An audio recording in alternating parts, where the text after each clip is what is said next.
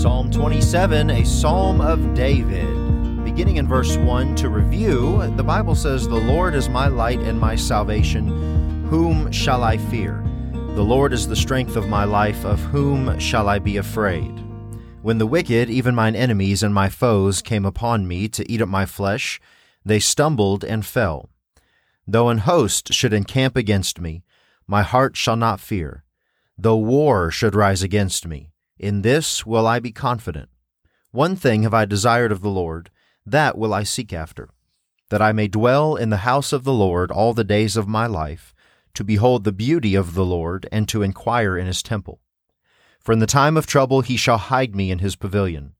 In the secret of his tabernacle shall he hide me. He shall set me up upon a rock.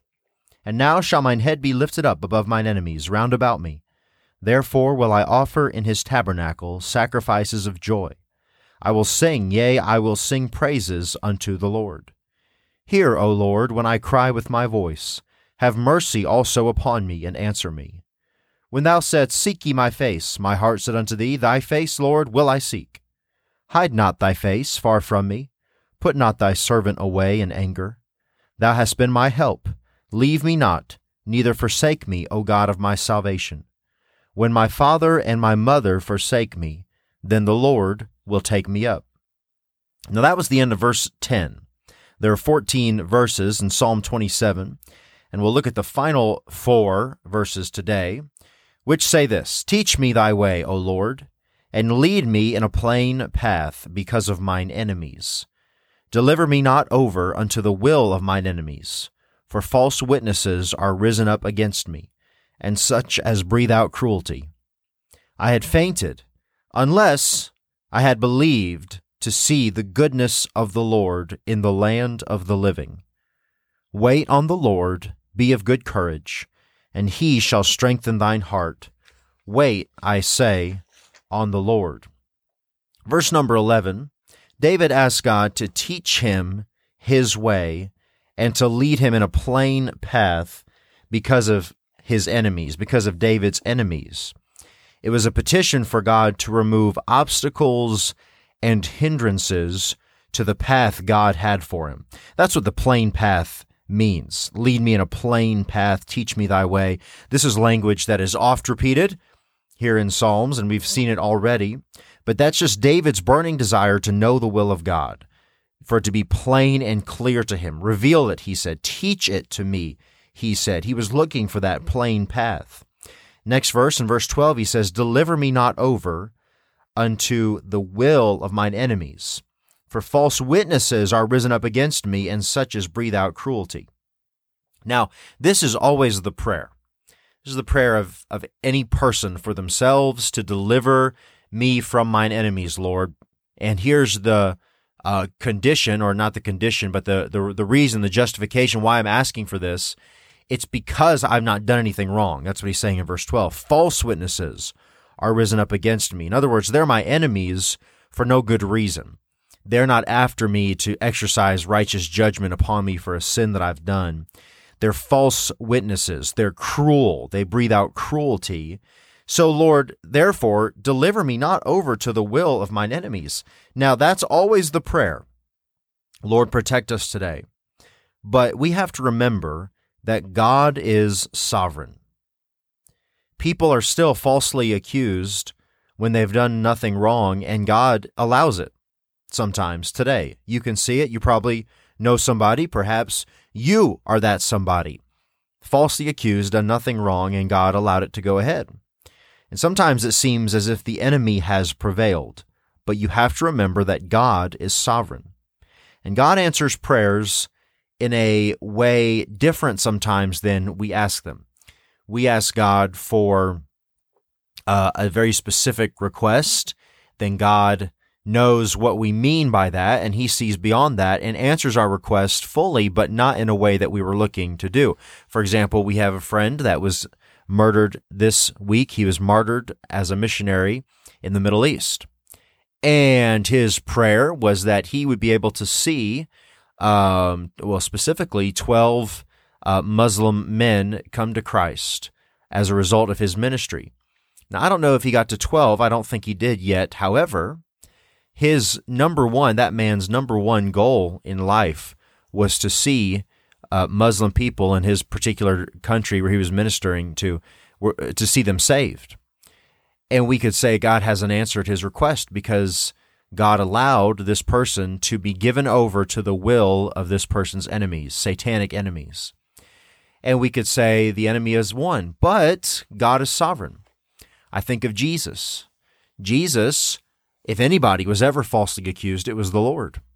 And yet God the Father allowed that to happen. God allowed the Lord Jesus Christ, the Son of God, to be delivered over to the will of his enemies. And it might look like, at just a glance, if you didn't know the whole story, that the enemy had won. But in reality, the will of God was accomplished unwittingly by the enemies of Christ. When the will of the enemy, so to speak, you could say, was accomplished there against Christ, it opened the way of salvation, which was really the prayer of Jesus Christ. He knew what he was doing. Of course, he knew what he was doing. But God answered in a way that was much more full than maybe you and I might be looking at in just that day. We'd say, how would God allow his son to be killed? It's not fair. Well, what did the Lord want? Above all, Jesus wanted the salvation of men, and he wanted to do the will of God, the will of his Father, God the Father. And that was accomplished. I think of Stephen, who was a man full of faith and of the Holy Ghost. And when he was martyred there in the book of Acts, a young man by the name of Saul was there. And he held the coats as they stoned him. And this man was breathing out slaughterings and threatenings against the church, and it would look like Stephen was given over to the enemy there. But what was Stephen's burning desire? If he was full of faith and of the Holy Ghost, it was to do the will of God and to see people saved. And as a result of Stephen's testimony and Stephen's witness, one result was that the Apostle Paul received Christ as his Savior. And he was formerly known as Saul. He was that young man. I'm not saying that Stephen was the only reason, but certainly Saul, later named Paul, had the image of a Stephen full of faith and of the Holy Ghost looking up towards heaven with his face as it had been an angel as he was stoned, being falsely accused. And I say that to think back to this missionary who was just recently martyred this very week. That his burning desire, his one goal in life, his passion was to do the will of God and to see people saved, to see a dozen Muslim men come to Christ. And you never know, sometimes when it seems as though the enemy has won, really God is using things that you and I wouldn't recognize or pick, or things that you and I would say are bad, to accomplish his purposes. He does that. But David was praying, nonetheless, that he would be protected from his enemies. But always remember, listener, that God is sovereign. The last two verses of this chapter are what I referred to a couple of days ago as some gems in this chapter. There are some little nuggets that you find while you're kicking around the scripture that are just so unbelievable, and they just stand on their own so well for an encouraging verse. Now, there might be, every single one of these verses are encouraging and helpful, and there might have been one that you listened to this week and said, that's the one for me. Well, verse number 13 might be one of those verses. Verse number 1 to me is that verse. Number 4 is that verse. And verses 13 and 14 both, to wrap up today, this chapter 27, both. Verse 13 says, I had fainted, that means quit, unless I had believed to see the goodness of the Lord in the land of the living. Now, what a gem. David said he would have quit. He was going to quit unless he had believed to see the goodness of the Lord in the land of the living. The land of the living is the opposite of Sheol. It's this side of life. It's not death. It's this side of eternity. It's what you and I see as we look around. This is the land of the living, okay? We're in the land of the living. In the morning, when you're trying to get ready for school, your mom would come in and wake you up, and she'd say, welcome to the land of the living, and she'd wake you up, okay? It's kind of like that. It's a little bit more all of life until sleeping and waking until you get to glory, but the land of the living, when you look around in the land of the living, sometimes you can get really discouraged. And you could say, like we've kind of been saying so far, well, one day we'll understand it better. By and by, when the morning comes, and one day life is going to be good, and farther along we'll know all about it. And we're in other words, life is terrible until one day we get to heaven. But that's not the case at all.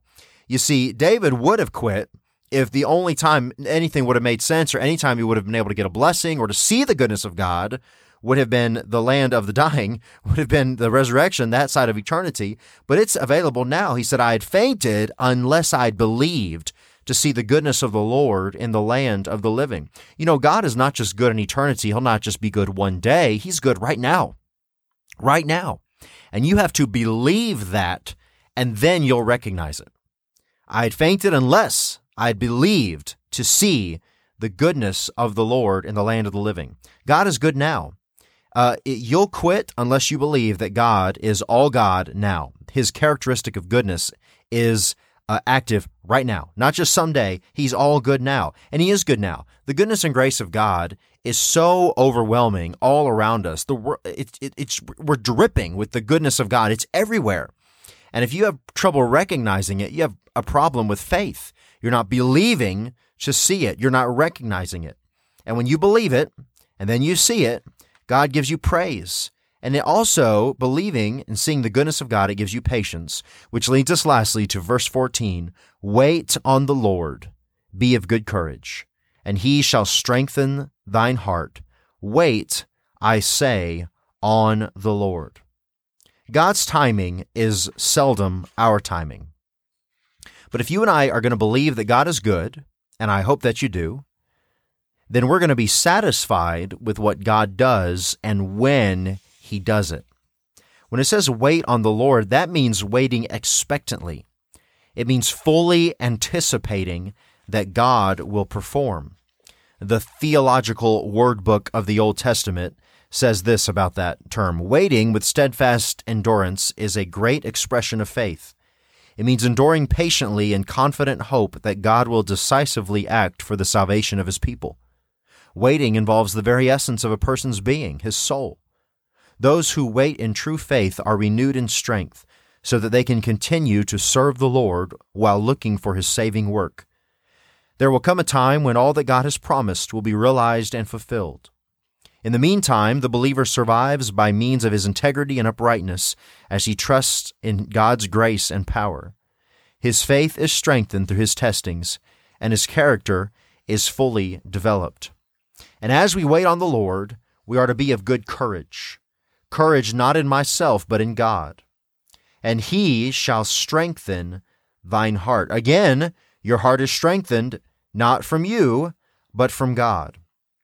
When you wait on the Lord, and you receive good courage from the Lord, and He strengthens your heart, you'll be strong, not weak. You'll be courageous, not fearful.